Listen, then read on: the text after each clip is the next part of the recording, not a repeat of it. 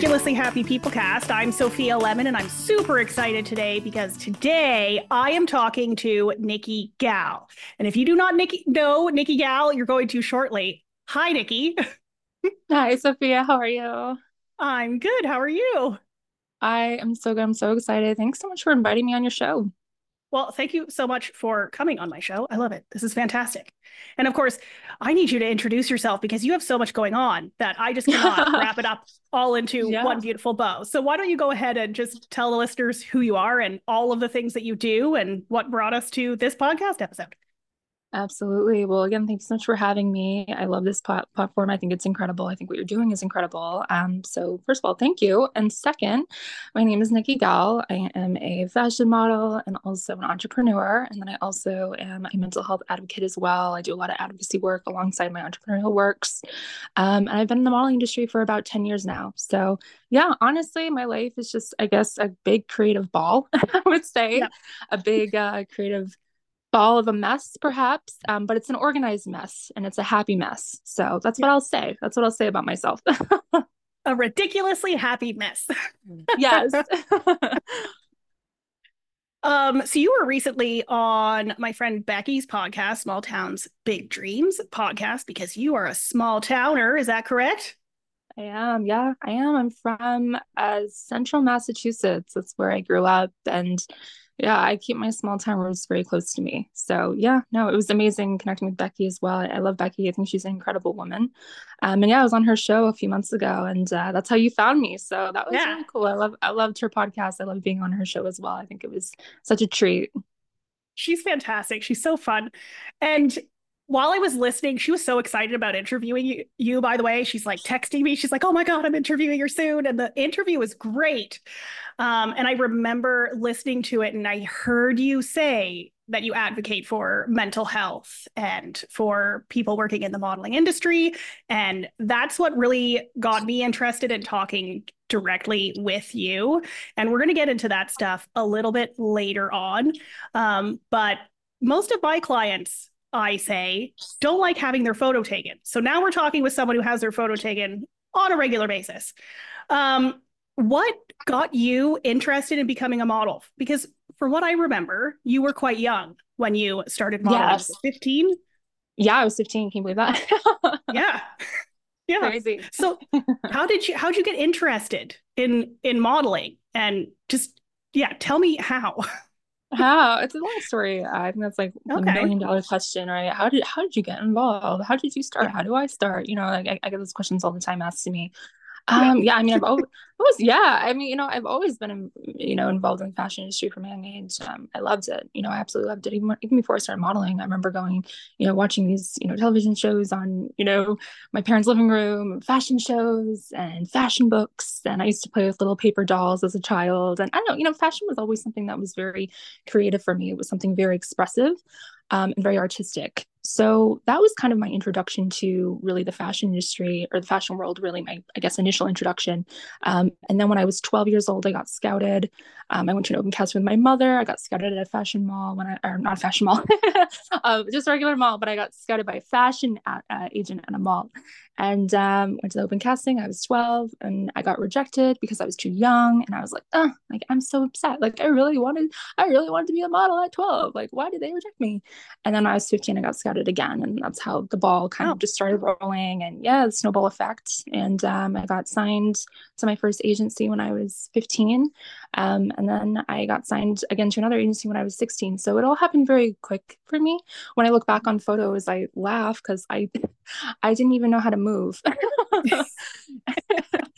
And I look back and I'm like, wow, like I was so young, but I was so ambitious and I was so just excited to be there and just really take it for what it was and experience it in the moment. And so, yeah, so I've been in that industry now, fashion industry, working as a model for about 10 years now. And it's been a ride. I will say yeah. that.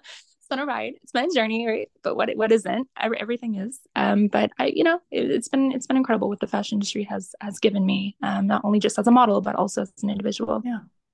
Yeah, I imagine you would have learned a ton from working as a model. And from what I've observed in my experience of the modeling industry, it's a lot of like show up and the clothes go on and not a lot of talking. So I Oh, am it's very fast paced. assuming, Yeah. yeah, I'm assuming you had all of that time to observe and just take everything in and learn everything that you possibly can, which is probably why, am I counting this right? You've started 4 or 5 businesses and how many nonprofits in the last 5 years? Yeah, 5 companies and 2 nonprofits. It's been a You are minute. busy. It's been crazy. Yeah, it's been crazy. I mean, I say it's been a minute because I mean it goes by so quick, right? Yeah. I mean, I've always been involved in fast-paced industries from a young age. I started in Yeah. fashion industry when I was 15. As we both know, the fashion industry is very fast-paced. So is the entrepreneurial route. Any type of entrepreneurial business is very fast-paced, and I started when I was 20. So ever since, really my whole, I guess, adult introduction to the adult world was I've always been involved in fast-paced industries, even as a teenager. But it's really carved me. It's really carved me as a woman to, really be disciplined with myself. And it showed me a lot of discipline and it showed me a lot of just structure that I needed. I like to always credit my modeling experiences and my modeling career as really the training wheels to my life as an entrepreneur. It really gave me the strength and the guidance that I needed in order to not just start up one company, but, 5. Yeah. Plus 2 other nonprofits that I'm also very passionate about. So it was kind of again another snowball effect in my life, of just everything just kind of accumulating into this bigger picture, and just really just having fun with it. Really just having fun and enjoying the ride and learning as well. So the listeners right now are going to be thinking, holy crap, this woman is doing a lot. So Yeah. before we get into too much of that, let's just talk about what it's like to sort of start in the modeling industry. So for anyone who's not listened to this podcast before and you don't know, I am a photographer, but I specialize in photographing people who don't like having their photo taken and generally models. I love it. Enjoy it, but I work with families and proposals and weddings and stuff like that. And the fashion industry is very, very, very different. So the way that I would pose a family is going to be very different from how you would pose someone who is trying to make clothes look a very particular way. So let's get into that posing stuff because there's a lot of talk on this podcast specifically about social media and how it could be dangerous for the younger people um, in our society. So you started at 15 and fast-paced environment. What's it like walking into a shoot? What's that experience like for you when you're even just first learning to, get the right lighting and pose your body in the right way? And how did it feel being in front of the camera at first? Yeah, I mean, I remember my first photo shoot pretty vividly and pretty well, to be honest. I was 15. We were doing a test shot with my agency. My agent was there, and there was a photographer that was present as well. And it was really cool. It was actually wow, I'm really here. I'm really doing this. Yeah. This is like, ooh, this is big time stuff, and I was like, wow, Yeah. like, oh, they actually have a real camera, not like a fake one, like a real camera, like a real like $5,000 camera. So it was an experience. I like to think of photography as very artistic. I'm a photographer as well. I do a lot of photography stuff with as far as like vintage and Polaroid mediums and things like that of that nature. I just love the creative essence of it and the creative flow. There's nothing like looking at a photograph and saying, wow, I took that photo, or wow, Mhm. like look at it. It's art, it's like a canvas painting or something like that. You made that piece, you made that photograph. So I would say as far as my own experiences, my first experiences in front of the camera, pretty tense at first. I remember when I first started modeling, I always had the habit of clenching my fists out of Oh, nerves. yeah. And I remember a bunch of photographers would come up to me and say, don't do that, don't do that. It doesn't look good in a photo, it doesn't look good in a photo, it doesn't look good in a photo. And I used to say, oh, okay, okay, relax, relax. So I've always been told to kind of just relax, Yeah. and just kind of go with the flow of the shoot and the nature of the shoot. Yeah. It's not always about taking the perfect photo. And that as a photographer as well. It's not Oh, always yeah. about, the perfect picture, perfect, if you will. it's cool to embrace your mistakes in photos, because those mistakes ultimately make the photograph even more beautiful or even more authentic or even more real. And that's the beauty of photography. There are no mistakes, and it's just like art. There are no mistakes in art. It's beautiful. It's a beautiful sequence of events as far as photography, because you can really just live in the moment and embrace the moment as well. So yeah, that's kind of a little bit of tips that I've learned as far as my own modeling career. Even when I work with Awesome. clients. Oh, it's beautiful. I look back at my experiences and I'm so like, wow, it's cool. It's like going back in time, it's cool. I still remember everything so vividly. But even Yeah. clients that I work with, my own photography clients, I've shot a lot of, models, their digitals to get signed with agents as well. And it's just been such a beautiful experience helping them and really mentor them to build their portfolio effectively and, really help them apply themselves in the best way possible, to also get signed to agencies to, pursue their modeling dreams. So it's been great, So I've been on both sides. I've been in front of the camera and I've been behind the camera. So it's been great. I'm Lauren Best, and in my podcast, I have conversations with compelling creatives and answer your questions. I dive into what I've learned as a voice coach and performance poet, and share why over 15 years of music leadership has shaped my collaborative approach. I reveal how I've reawakened my own creativity. Subscribe to my new show, Lauren's Best, wherever you get your podcasts. Join me on Substack for exclusive bonus content, laurenbest.substack.com.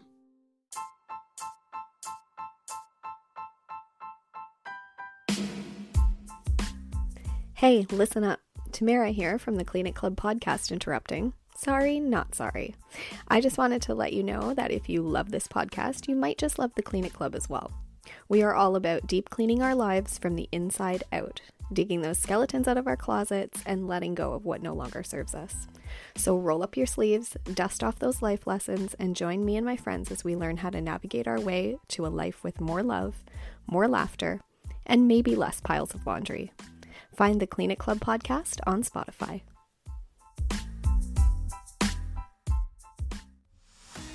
Hi, I'm Becky Waples, the host of the Small Towns Big Dreams podcast. The podcast that celebrates small town creators and shares their stories. From their background to where they found their courage, from their challenges to their wins, from where they found their inspiration to how they took their first step. Join us each week to hear how each guest turned their big dreams into reality. If you are a creator, an entrepreneur, or love someone who is, subscribe now to the Small Towns Big Dreams podcast on Spotify or Apple Podcasts, and let's grow together. That's awesome. So you can definitely give a lot of perspective on what it's like to be standing in both positions. Oh, Or definitely. sitting, Yes. as the case may be. So Yeah. when you were getting into modeling, like, were you on social media? Were you familiar with the magazines? Did you know what was going on with regard to everyone saying that the fashion industry is horrible for body image? Oh, yeah, I've heard about that.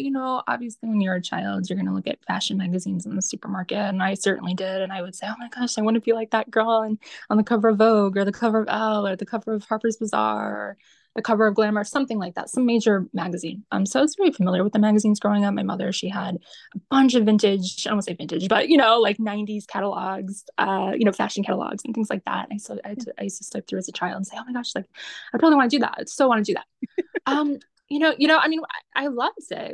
It was like, ooh, what's that? It was like completely other world, the fashion world to me as a child. The mystique of it all was really what attracted me initially, because I thought to myself, wow, and also, I mean, even as a young girl, I thought fashion's really artistic. How do I get involved in this? Like I really like this. It was really cool. It was really cool. But yeah, body image, I think it's all individualistic. I have advocated in my adult years, as far as body image and channeling into yourself, and obviously alongside mental health and body positivity as well. I think those things are so important, not just for women, but also younger girls, like teenage girls or girls in their tweens or, things like that. So I've taken it upon myself to really advocate, but do it in a really effective and, authentic way, to really get the main, picture across. I think, for me personally, I've had people, come up to me, or not really come up to me, but I guess come up to me through a DM on Instagram, not in person, but through a DM. Two different things. And, people would say, oh, that's kind of, trivial coming from you because, you are the one that's promoting these unrealistic, beauty standards because you are in magazines, you are doing editorials, you are, really part of that commercialized factory of pumping out all these images such as, the fashion industry and things like that. And it's funny because I don't really have like a great response for that, but my best response, and I literally say, it's all in how you view it.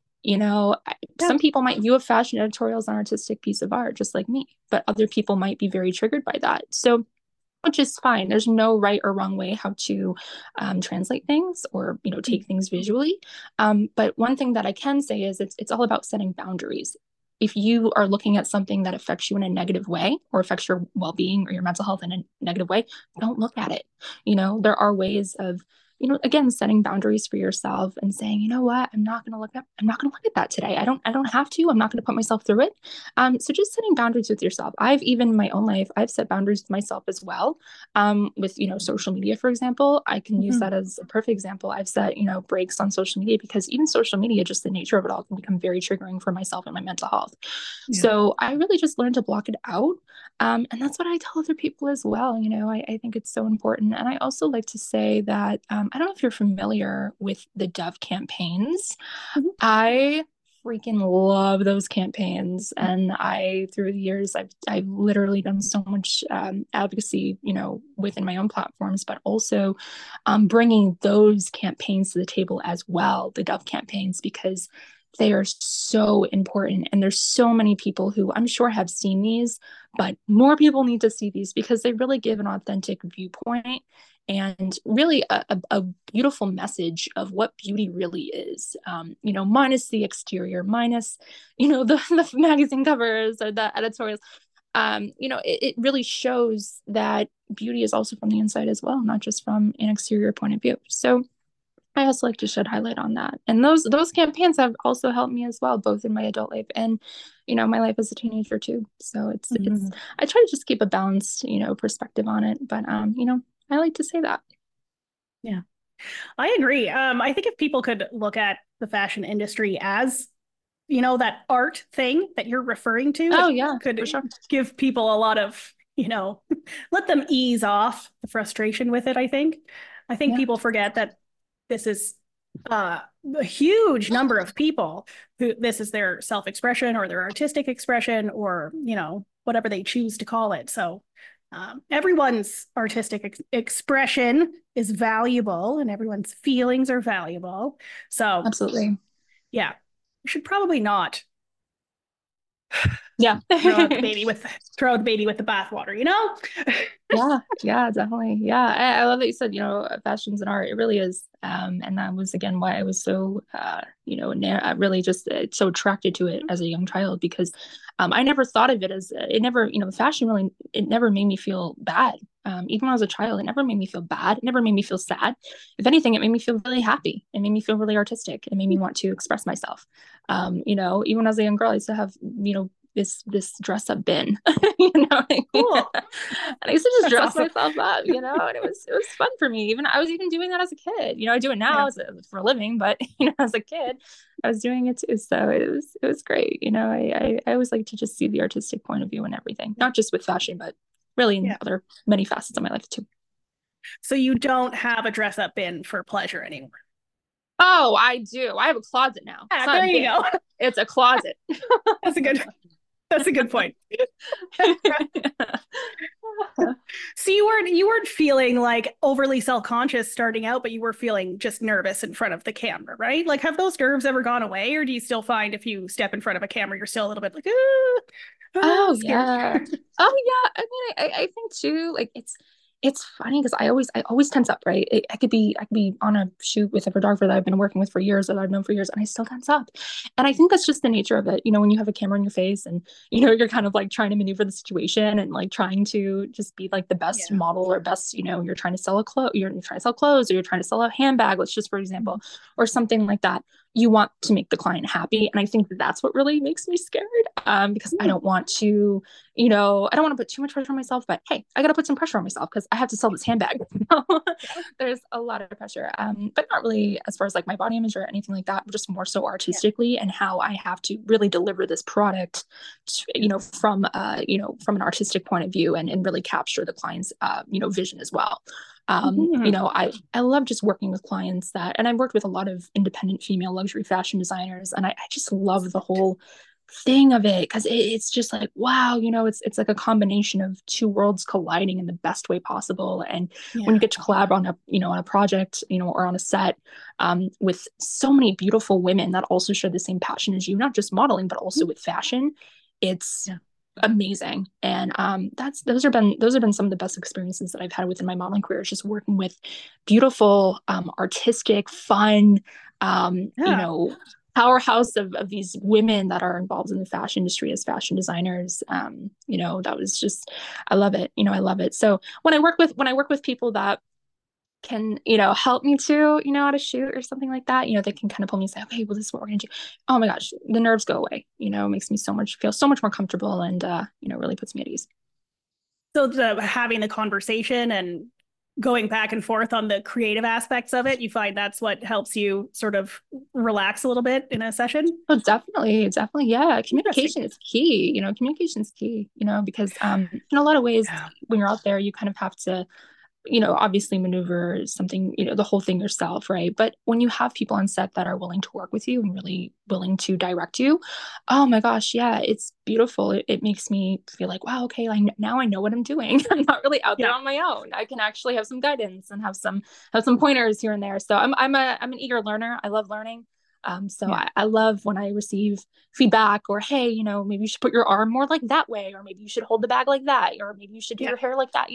It just gives me more freedom, and it gives me more guidance and flexibility as not just like a model, but also as, talent.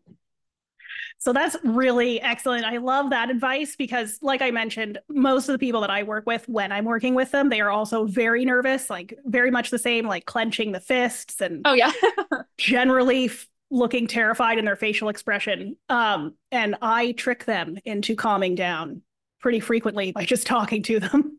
Yeah. You're just having a conversation and small talk. Can kind of like take away the fear of being in front of the ice camera a little bit. Yeah.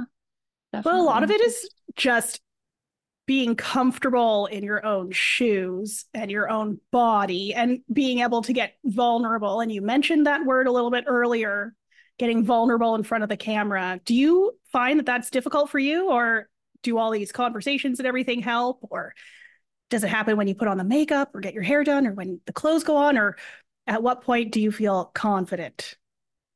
Ooh, I mean, it's not so much the makeup or the hair or the clothes. I think the most confident that I feel is without any makeup on and my hair natural, and I'm just wearing some sweatpants and a t-shirt maybe. That's where I feel the most confident. I don't think it's all about, I mean, as much as I love being in front of the camera with like a full face of makeup on and like Cindy Crawford hair, I love that. It's glam, it's fun, it's edgy, it's artistic, it's expressive. I get to play that character for the day. But when it all comes off, I'm myself. I'm me, and that's I think the most connected that I feel to myself personally on a more spiritual level. I like to think of myself as kind of my own canvas. So it's cool when people can, I guess, use my face and my body as a canvas for their art. But I love being the canvas of my own art, my own muse. Very cool. So I am with you on the sweatpants thing. When I feel best when I'm also wearing sweatpants. I mean, who doesn't? And I'm wearing them right now. I'm wearing jeans, so I wish I was in sweatpants right now, but I'm not. I want more of my clients to go in that direction, not full-blown sweatpants for photo sessions, but being themselves and less like looking at other things and more focusing on, dressing like themselves, behaving like themselves, doing things that they would normally do, to sort of bring their own personalities out in their family photos, right? Do you have any suggestions for people who feel nervous to distract themselves or just get feeling themselves? Just, bring out their normal laughter and their normal positive attitude and that sort of thing. Do you have any recommendations for people struggling with that? Oh, definitely put on some music. Music Ooh, at a yeah. photo shoot has helped me so much. And it could be anything. It doesn't have to be necessarily like your favorite song, but really just a song that's fun and like happy and upbeat. That can really get people to just shake their nerves off. And then you can also just do the classic like shaking your, shaking your hands and just get it all out as well. It's all about being very loose in front of the camera as far as, your muscles and you don't want to be, photographed with your muscles tensed and you look very, agitated and scared, you kind of want to just shake those nerves away. So yeah, I think music plays a huge part in that. I mean, I'll tell you a funny story. I was on a shoot. This was, oh gosh, maybe like 5, 6 years ago. And I was just, kind of the photographer was like, oh, like how is she gonna, can you pose a little bit more like this? And they weren't really getting the right shot. And so next, they put on AC/DC and boom, boom, boom, shot, shot, shot. And I don't know what it was. I don't even listen to AC/DC, but that one song just made me deliver the shots and made me deliver the photograph. And the photographer said that was the quote unquote $1 million shot of the day. So I think I did something right. He was like, "This is great. This is gold." So it was funny. So it's funny what different songs can kind of bring that out of you. But also too, just focusing on the moment. Again, have fun. I always like to say that. It's all about having fun. And again, just like we were saying before, it's not so much about getting the perfect photo or the perfect lighting or the perfect Yep. posture or pose. It's just having fun. And I don't know if you can relate to this, but the most candid images are the best, in my opinion. So when you take a photograph that's not so overly posed, that those are the shots that, in my opinion, usually speak the most. And I've had that both within my career as a model and also, doing my own photography as well. So it's always the candid shots that you make you think twice and, you stare at a little longer. So Yeah, absolutely. And I've also found that it helps. And we talked about this a little bit earlier, but it really helps when you're working with the right person. Like if you're working with a photographer or a team that you don't like, you're probably, and not that this matters in your industry necessarily, you're probably not going to like your photos, right? Um, but if you're working with someone that you like mesh with really well and you get along with really well and you're having fun while you are having your photo taken, you're probably going to like your photos. It's wild how that works, but it yeah, does. definitely. I mean, I've been on sets where the photographer and we don't really like, it's kind of some awkward energy, not like Yeah. hateful energy or anything like that, but it's just like, Yeah. hey, I'm here, you're here. How you Mhm. doing? Let's shake hands, things like that. But it's so funny because this has happened on more than one occasion. In the beginning, it's so awkward and tense because we're on a Yeah. job, but then Yeah. at the end, we're like, hey, like we're like friends. You know what I mean? Yeah. So that's just how it usually ends up for me. But I'm usually like, hey, like, hey, like this is so cool, so we end up being kind of pals, towards the end of it. But Yeah. yeah, just having fun, and if you can smile too, I always say, smile too. I think, smiling in a photograph says a million words. It's beautiful. And not so much with fashion photography, there's not many smiling going on Yes. here, but as far as lifestyle and things like that, as far as your industry Yeah. and your realm, yeah, smiling. Yeah. I mean, you probably know that, but Yes, I do recommend that people smile most of the time.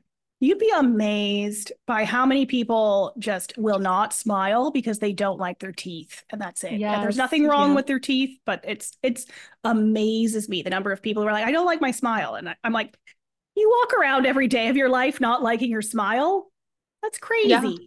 What do you yeah. do when someone makes you laugh? I know, it's So sad. sad. It is I sad. know. Speaking of sad, let's talk about mental health for a little bit. Yeah. All right. See, I need you to explain to me how you advocate for mental health in your industry and why. Let's get into it. Yeah. Yeah, I'm excited to get into it. Mental health Yeah. has been something that I've been so passionate about, really since I was a kid. I think mental health has always spoke a lot for me, because I witnessed it a lot growing up. And also into my teenage years when I entered the fashion industry, I saw a lot of mental health, encounters and people struggling and people really suffering. And it made me think twice. It made me think, wow, and no one was ever really talking about it. And it made me think to myself, well, why aren't people talking about it? Why isn't this the topic? Why aren't people really speaking up? And then the more I did my research and I kind of, had my own life experiences, I said to myself, oh, wow, there's a lot of stigmata. There's a lot of shame. There's a lot of, just false representation and a lot of miscommunication, but also a lot of misconceptions.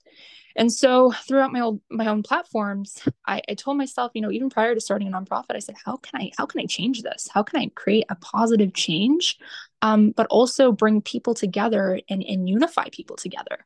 And that's what I've done within my nonprofit. I launched my first nonprofit in 2021. And it was called Raw Talk with Nikki Gal. It was a podcast and platform pertaining to women's mental health specifically. And I interviewed about 160 women in less than 2 years, women of all walks of life, all race, all religion, all backgrounds of life, and everything. And I really had everyone's voice put on the platform and spoke their truth and regarding mental health. And it was such an amazing experience and really an educational one for me, because all these women, they were all so different, but they had one thing in common, which was wanting to reflect their own authentic selves to each other. And they had so much in common in that regard. And to me, to really watch that, not only as an interviewer interviewing these women, but also just as a person, I was like, wow, this is interesting. This is very interesting. So that was incredible. And then I thought to myself, wow, that podcast did really good. It launched in 40 countries the first year, which I was like, wow. And then that made me think to myself, well, I kind of want to advocate more industry specific. So that motivated me to advocate for, of course, the modeling industry. I've been in the modeling industry for about 10 years now.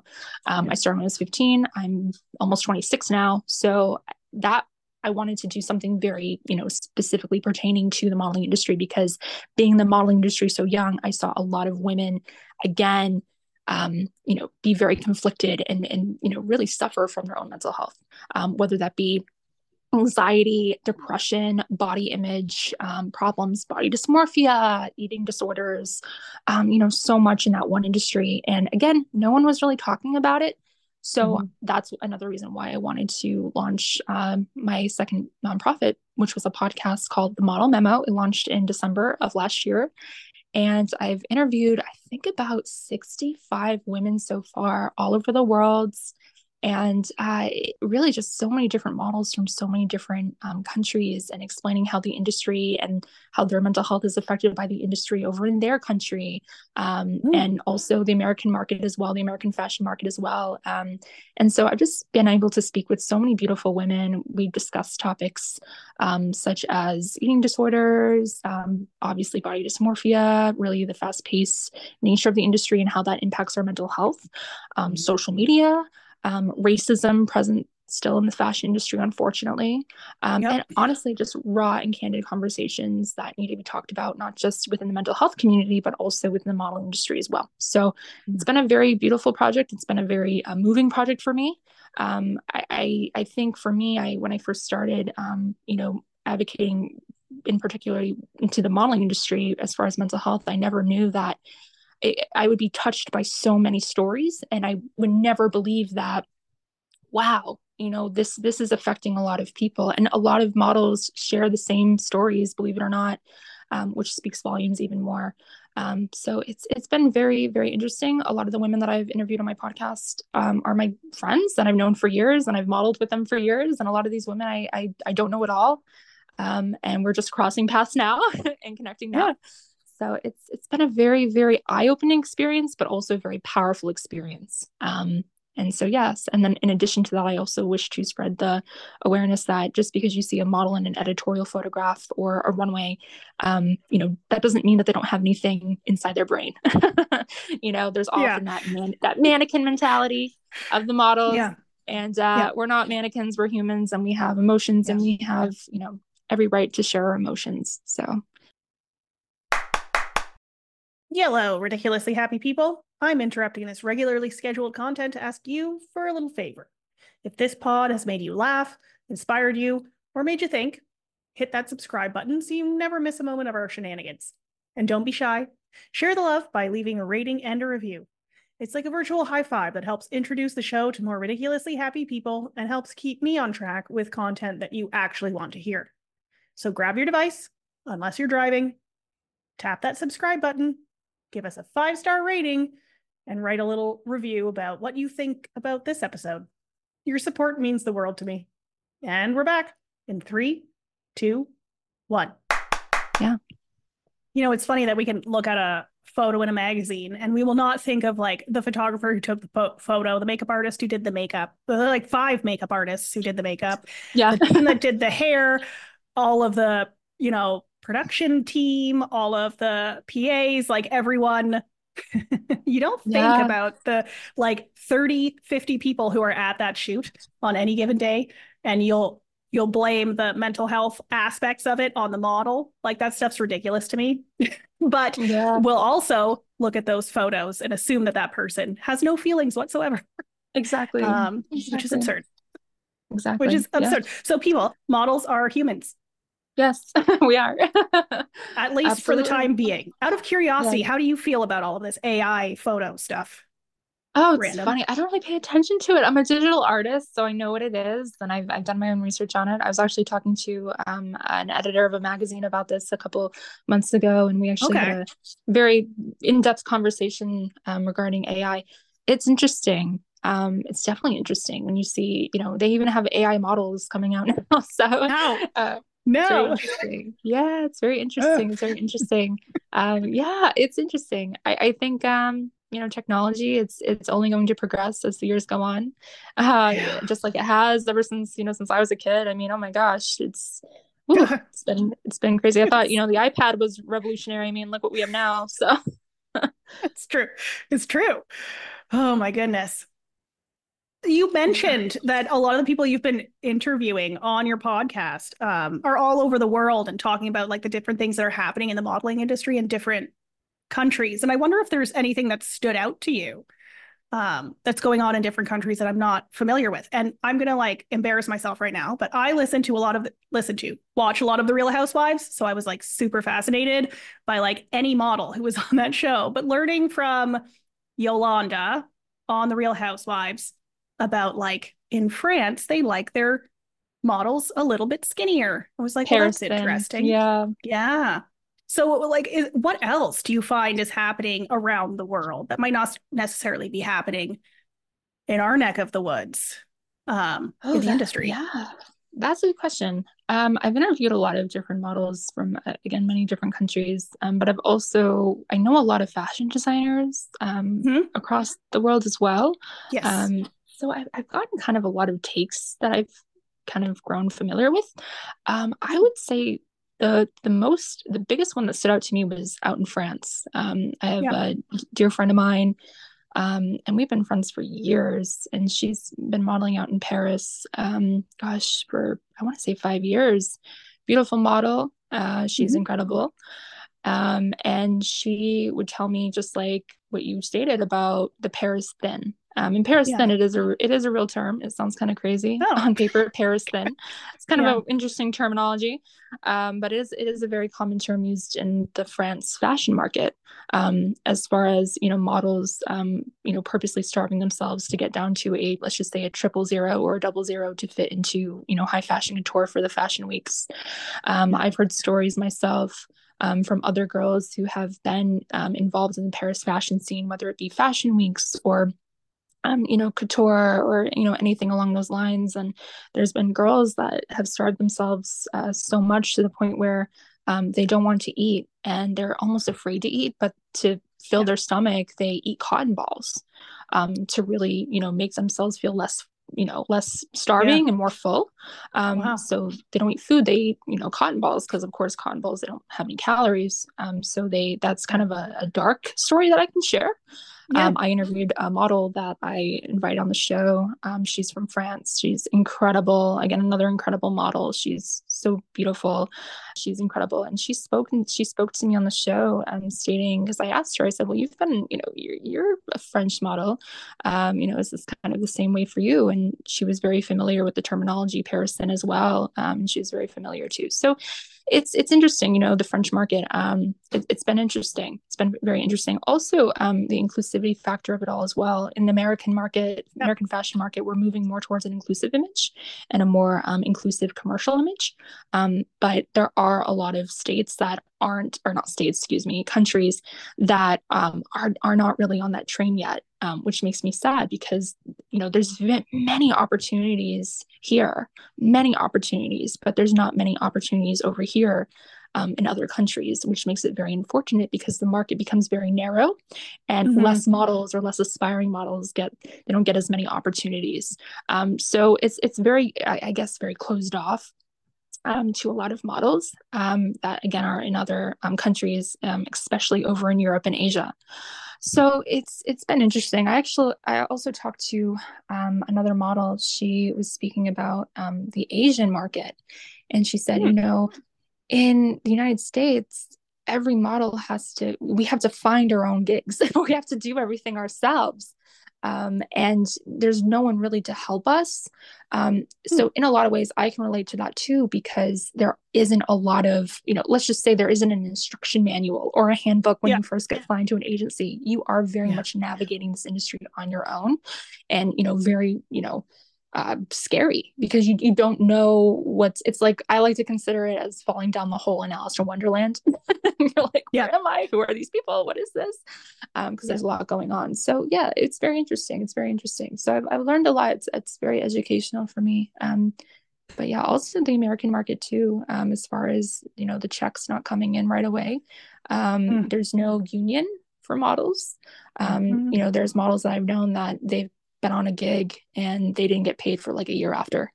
So that's also a concern that I've heard from not just one but many models that I've spoken with. So yeah, a lot of revelations for sure. a lot of interesting stories. Yeah, and I would imagine that it can be a little bit tricky to get into the modeling industry without a handbook because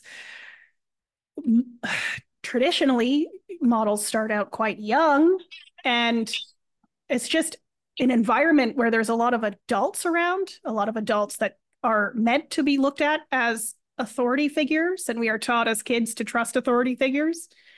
So, throwing a teenager into a room with a bunch of adult men can probably be a little bit scary sometimes when there's no handbook, rule book, union, anyone to represent you, unless you happen to be taking a parent with you who's very loud, or you get scouted by the right people. Yeah, definitely. I mean, I've always been scouted by just incredible people. My mother was like my momager. She didn't leave my side. Awesome. I'd be like, Mom, leave me alone. Mom, but she was always right next to me. So I was always very protected, but I've heard very bad, very traumatic stories from a lot of girls who again got in this industry very young, just like as I did, but they didn't have a parent or a guardian really helping them, or they got signed with the wrong agency and they had to face the consequences of that, and they had to face the traumatic subjection of that, whether it was sexual objectification or misogyny or what have you. So I've heard a lot of different stories and a lot of common stories, unfortunately, of girls that are sharing very similar stories, and it's sad. It's very sad. But myself, no, I've never really had any experiences like that. Because again, I've always, my circle around me as a young girl was very tight. So it still is. My family's always, been there for me. I'm still close with them as ever, even present day. But especially as a teenager, I mean, my mom was, oh my gosh, she was like magnetized to me. She didn't leave my side once. So Was she nervous with you starting out this career? No, she was. My parents have always been very supportive. They were like, wow, go do what you want to do, have fun and, have some fun and do what you want to do. And, my parents were always kind and they've always supported me. Yeah. And also sitting right there going, and we're right here. when you need Yep. us. Yeah, exactly. My mom, oh my gosh, I used to make my mom drag out like, oh my gosh, racks and racks and racks of clothes, down the street of like Boston. And oh my gosh, and mom, do you bring my leather pants? Mom, do you have my portfolio with me? Mom, do you have my leather trench or something like that? Oh my gosh, yes, she was my momager. I love moms. Yeah. Yeah. So, and when you're talking about especially mental health for women, um, are you maybe getting a little bit into like business as well as the fashion industry? Like, have you experienced anything in your business life where you mentioned the word misogyny, where maybe you felt a little bit put down by, you know, other business people, men, by chance? Um, no, I mean, I wouldn't say Good. men particularly. But I started my entrepreneurial life very young. I was 20. Yeah. And that was interesting for me because the digital design, I started out with my digital design company, and the digital design industry, or any graphic design industry, it is male dominated. There are a lot of women active in that industry, but there are also a lot of men that are very active in that industry as well. So I was actually very intimidated by that industry when I first started out. Very intimidated, very intimidated, because here I had gone from being a fashion model to here I am starting a full on company that's taking off very quickly. How do I navigate this? And how do I really maneuver this in a way to the point where I'll be taken seriously to the public? I didn't put a whole lot of pressure on myself. Let's just say like the first couple months, because I was still navigating myself. But then when I started doing press and things like that, I told myself, oh, okay, I think it's time for me to really change my image. And it wasn't really a thing that I really wanted to do as far as the change my image thing.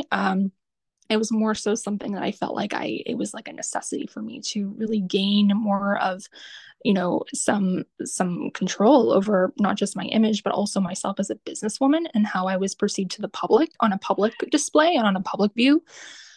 So it's funny because I started out in my entrepreneurial life, again, I was 20, and I started out with long hair, longer than I have now, and very long hair and very girly and very, and I went from that to chopping off all of my hair. I had a slick back bob that I would straighten every day, and I would slick back with gel. Yep. And I would wear blazers, like men's clothes. I would wear like men's pantsuits with like a blazer. And I would take, when I was doing press and things like that, all obviously, they would want photos from me for the articles or whatever it was. And I would always be photographed with my hair slicked back, short, and have a men's oversized blazer on. And I remember just looking into those cameras and those photos and giving a bold, very stern look into the camera. But that's what I felt like I needed to do in order to really navigate myself and maneuver myself effectively in this industry to be taken seriously in the beginning. Once I became more established, obviously I started growing my hair out, which is still growing out to this day. But that was only like a year after where I felt truly comfortable, where I'm like, okay, I made my name, my image is out there.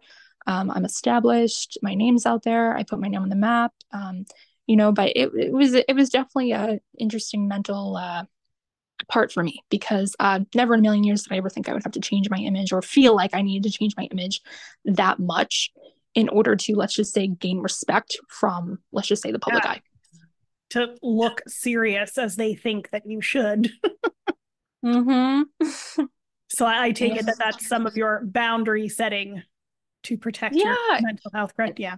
Yeah, it wasn't like no one told me to ever do that. No one ever told me to cut my hair. No one ever told me how to dress, but it was more so a me thing. I felt like, okay, you know what? Like, maybe I don't want to be really the girly girl anymore. Maybe I want to change up my image and, really not only prove to other people, really, it wasn't really about ever proving to people, but really proving to myself that, hey, you know what? I can go in a male dominated industry and I can be young and I can be successful, but I can do it in a way that is really bold, and I'm unafraid, and I'm not afraid to really do something different. So yeah, but it was also to be taken seriously, of course. I wanted to be taken seriously as a professional.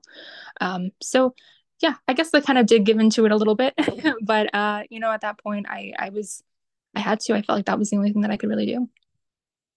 So you talk a lot about self-image and embracing your own creativity and everything like that. So how did that play into this process of transitioning from, modeling full-time, I assume, to starting your own businesses and changing your look for Yeah. that?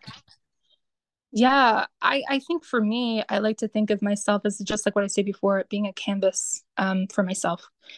No woman or man should ever be afraid of the reinvention process. We Yeah. are our own reinventors. We are our own creations. We should never be afraid to experiment, express, or, really just engage in being who we are. No matter what that, no one ever stays the same. And if we did stay the same, that'd be kind of boring, right? It would. A little boring. Yeah, it would be a little boring. So within my own experiences, I look back on, was I in a rather weird place when I made that decision to chop off all my hair? And of course. But over time, have I evolved it into my own personal style? Yes. I look back on my style from years ago, and I look back to now, and I say, wow, look at how I went from point A to point B, but I did it in such a creative, expressive, experimental, honest, authentic, raw, real way. And if anything, that just makes me celebrate myself and express myself and be proud of myself even more. I think, and this also plays into fashion too. Fashion is it's a language of its own. As individuals, we should never be afraid to wear what we want or how we want. Let's not follow trends. Let's not Thank follow the you. trends. Yes. Yes. Let's not, right? Let's do what we want to do, have fun, and Yeah. just be ourselves. Because at the end of the day, the only person that we can really be is ourselves. So Well, that's a very good point. yeah. That's excellent. I love that. And when did you start mm, saying to yourself even that you advocate for mental health? Was it tied a little bit to this time in your life? No, I mean, yes and no. I feel like when I was starting my first company and when I did have the image shift, was it difficult? Yes. Was it Yeah. difficult for me mentally? Yes, because I was so accustomed to seeing this other person in the mirror for so long. So Yeah. when I shifted my image, I was like, wait, who is that? So I didn't really recognize myself for a minute. I was like kind of still adjusting, Yeah. which was a little mentally confusing for me, but it didn't really, uh, what's the word? It didn't really make me feel bad about myself. I didn't really stall or stop in any way. I kept going. Mhm. Um, but yeah, as far as mental health, I think during that point, yeah, I just really wanted to experiment not just within my own like creative voice as an entrepreneur or as an advocate, or as, an artist, but do it in a way where I could feel like I could be multiple things all at once. And that's kind of where the multifaceted mindset really came in for me. I always wanted to be multifaceted, even from a young age. I remember my mom would ask me growing up, well, or my parents would ask me growing up, well, what do you want to be when you grow up? And I would list like four things. And that's how I am today, Yeah. So Seems accurate. yeah.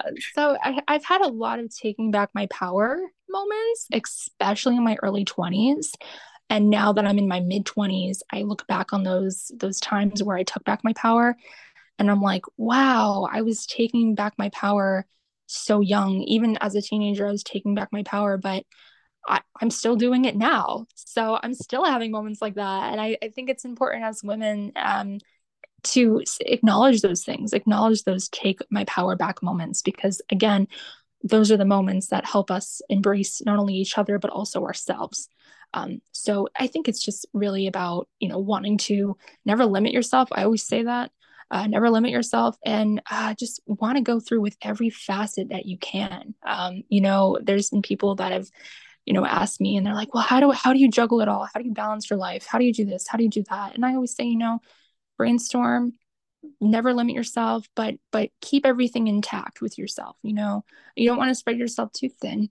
You don't want to go full steam ahead, because then you'll end up in a creative burnout, which we do not want. No one wants that, including myself. So yeah, just again, trial and error, accepting trial and error, and just going with the flow. I know it's kind of a blunt or kind of a, brash answer, but it's so true. It's so true. Go with the flow, embrace your challenges, embrace your reinventions, and embrace your taking your power back moments. Because again, those are the moments that really help us discover ourselves and discover each other. It's awesome. Do you find yourself relying on any particular like daily rituals or anything to give yourself that confidence? Or is there anything that you do day to day to just remind yourself, oh, I'm a badass. I'm going to go do it. Oh, I don't know if I'm a badass. Thank you. You're a badass. Thank you. You're welcome. Yeah, I mean, I love affirmations. I think everybody does. Affirmations are great. I'm sure you do too. Affirmations are great. Quotes. I'm definitely a quote person. I love quotes. I can never get enough of them. Listen to a good song. There's music that has helped me along my own reinvention process, and I just find it's funny. I actually have a playlist that each song represents a different year of my life.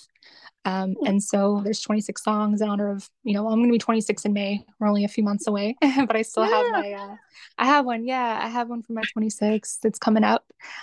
So yeah, I think that's been a huge healing point for me too, is just kind of dissecting my life, but in a musical or artistic way, such as songs. Also poems. I love poems. I'm definitely a huge poem girl. I love poetry.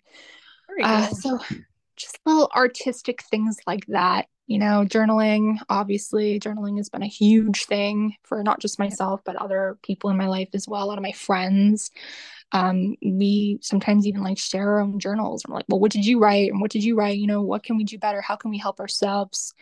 Just things like that. They're little things, but they add up to big things, is what I'll say. That's awesome. What is your 26th song? Oh gosh, it's so funny because I actually have two I'm contemplating. Okay. One by Britney Spears, Hold Me Closer, with Elton John. I love that song so much. And one by Taylor Swift. So there's a few ones. Yeah, there's a few ones. There's a few good ones, but I love Taylor Swift too. I love all of her music. I love Britney Spears. I think Britney Spears is a legend. I read her book and it was incredible. Oh, that's good. Okay. Yeah, I'm so curious about it as well. Oh, read it. It's incredible. Yeah, I need to do that. Yeah. And even Taylor Swift, like these are two women that have gotten a lot of criticism over the years, also badasses. So yeah, speaking of criticism, I imagine that you get some of it from time to time. How do you deal with it? Especially because, in the modeling industry, you're going to get criticism for your physical appearance at times, which is really rough for people. And then I would imagine that you just get, all sorts of, with the amount of people who follow you, all sorts of criticism for all sorts of unnecessary reasons. So how do you deal with that? Or do you just ignore it? Just like, oh yeah. I mean, we all deal with it, right? I'm sure you have too. Every human being has either dealt with, something like that in real life or online. I feel like it's more common online because online is so accessible. It's easy to be an ass online, that's for sure. It is. It's easy. It's so easy to fall into that, unfortunately, as far as, being subjected to that negativity or that hatefulness or that, unkindness, if you will. For me, I don't know. I don't really pay attention to it. I kind of just have blinders on and I'm like kind of just focused on my life and my family and my friends and my work and my, this and that. But from time to time, yeah, I've had some things that have happened, but I as far as people attacking me and things like that, but I don't like give them that much power. I kind of like to just kind of move on. You can't, I love this quote, you can be the juiciest peach in the room, but not everybody will like peaches. True. So, it's you can't win everybody over. You can't please everybody. And that's something that I've kind of learned, not just like throughout my modeling life, but also within my entrepreneurial life. There's always going to be a critic. There's always going to be a comment. There's always going to be someone saying something, and it is what it is. It's, that's just human nature. Humans are sometimes really mean, and that's just the way it goes. Not everybody is going to support you or your career or support you, just in general. And that's okay. We just have to, carry on with our life and, just kind of one year out the other. And that's kind of what I've been doing for the past, let's just say 10, 12 years, just kind of one year out the other, Women are often celebrated as the pillars of our community, but we also face significant health risks impacting our well-being and our full potential. Now, more than ever, we need women to feel healthy, empowered, and confident in making bold decisions that serve us and our community. In celebration of International Women's Week, join me, Leah Van Dolder, registered dietitian and mindset coach, at the Women's Wealth and Wellness Summit. It's happening here on March the 5th at the Georgian Bay Hotel in Collingwood.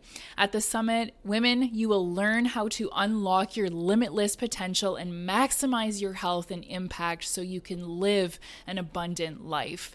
For more summit details, visit leahvandolder.com/wealthinwellness. It's amazing the amount of power you get back when you just tell yourself, I don't have to make the people happy who are not happy. Another taking back your power moment. Heck yeah. Yeah. What else should we know, Nikki? What else should we know about you? What else should we know about just feeling confident about the 70 billion companies that you've started? Just honestly, I think I had one person tell me recently, oh, you're like a role model to me. And I think that's cool, but I would never want to be seen as a role model. I would always want to be seen as an inspiration. I think when we inspire each other, it's beautiful. Inspiration is just so beautiful. I mean, I'm inspired by so much in my daily life, and I hope others are too. I could be like walking on the street and I could see like a t-shirt or something or a street sign, and I could be instantly inspired by that.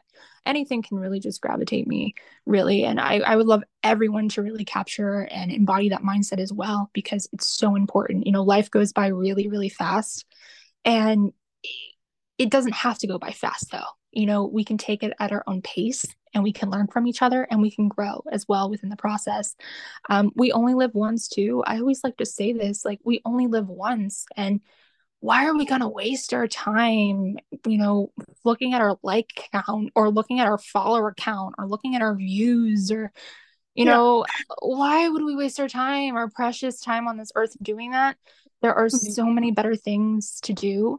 Watch a movie with your best friend, watch a movie with your parents, go for a hike, go for a jog, buy some flowers, buy someone else flowers, pat a dog that's walking down the street on the sidewalk or something, spark up a conversation with a stranger in the line at a grocery store, just simple things like that. It sounds really corny and it sounds really crazy saying these things, because I think everyone's heard these things in their life, but it's the little things that really matter, and that's, that's how we can inspire each other, is just, going through with the little things.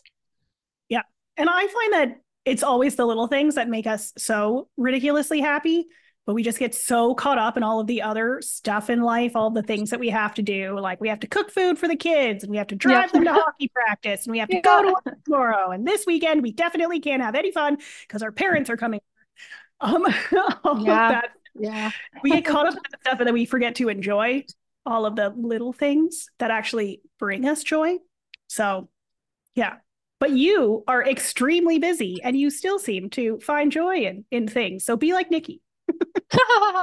you can be busy, still notice the good things. Yeah. Find a balance, I just love what you said too. Life is chaotic. Oh my gosh, my life is really chaotic sometimes. I'm like meeting. Oh, meet you. Oh, meet this person, meet that person. Which is really fun and really cool. So I love connecting with other people. I love networking. That's the best thing that I've had within my career so far. Not only as like a model, but also as an entrepreneur, just connecting with other people. I love meeting new people. I love also meeting people from internationally too. I love meeting other people from other countries. It's so cool. It's so cool because they have so many different experiences than you, and you're like, whoa, like, wow, so it's really cool. Yeah. But yeah, just trusting the process of life, and not taking it too seriously, and being trying to be as happy as you can be, even though it's hard, even though it might be hard sometimes.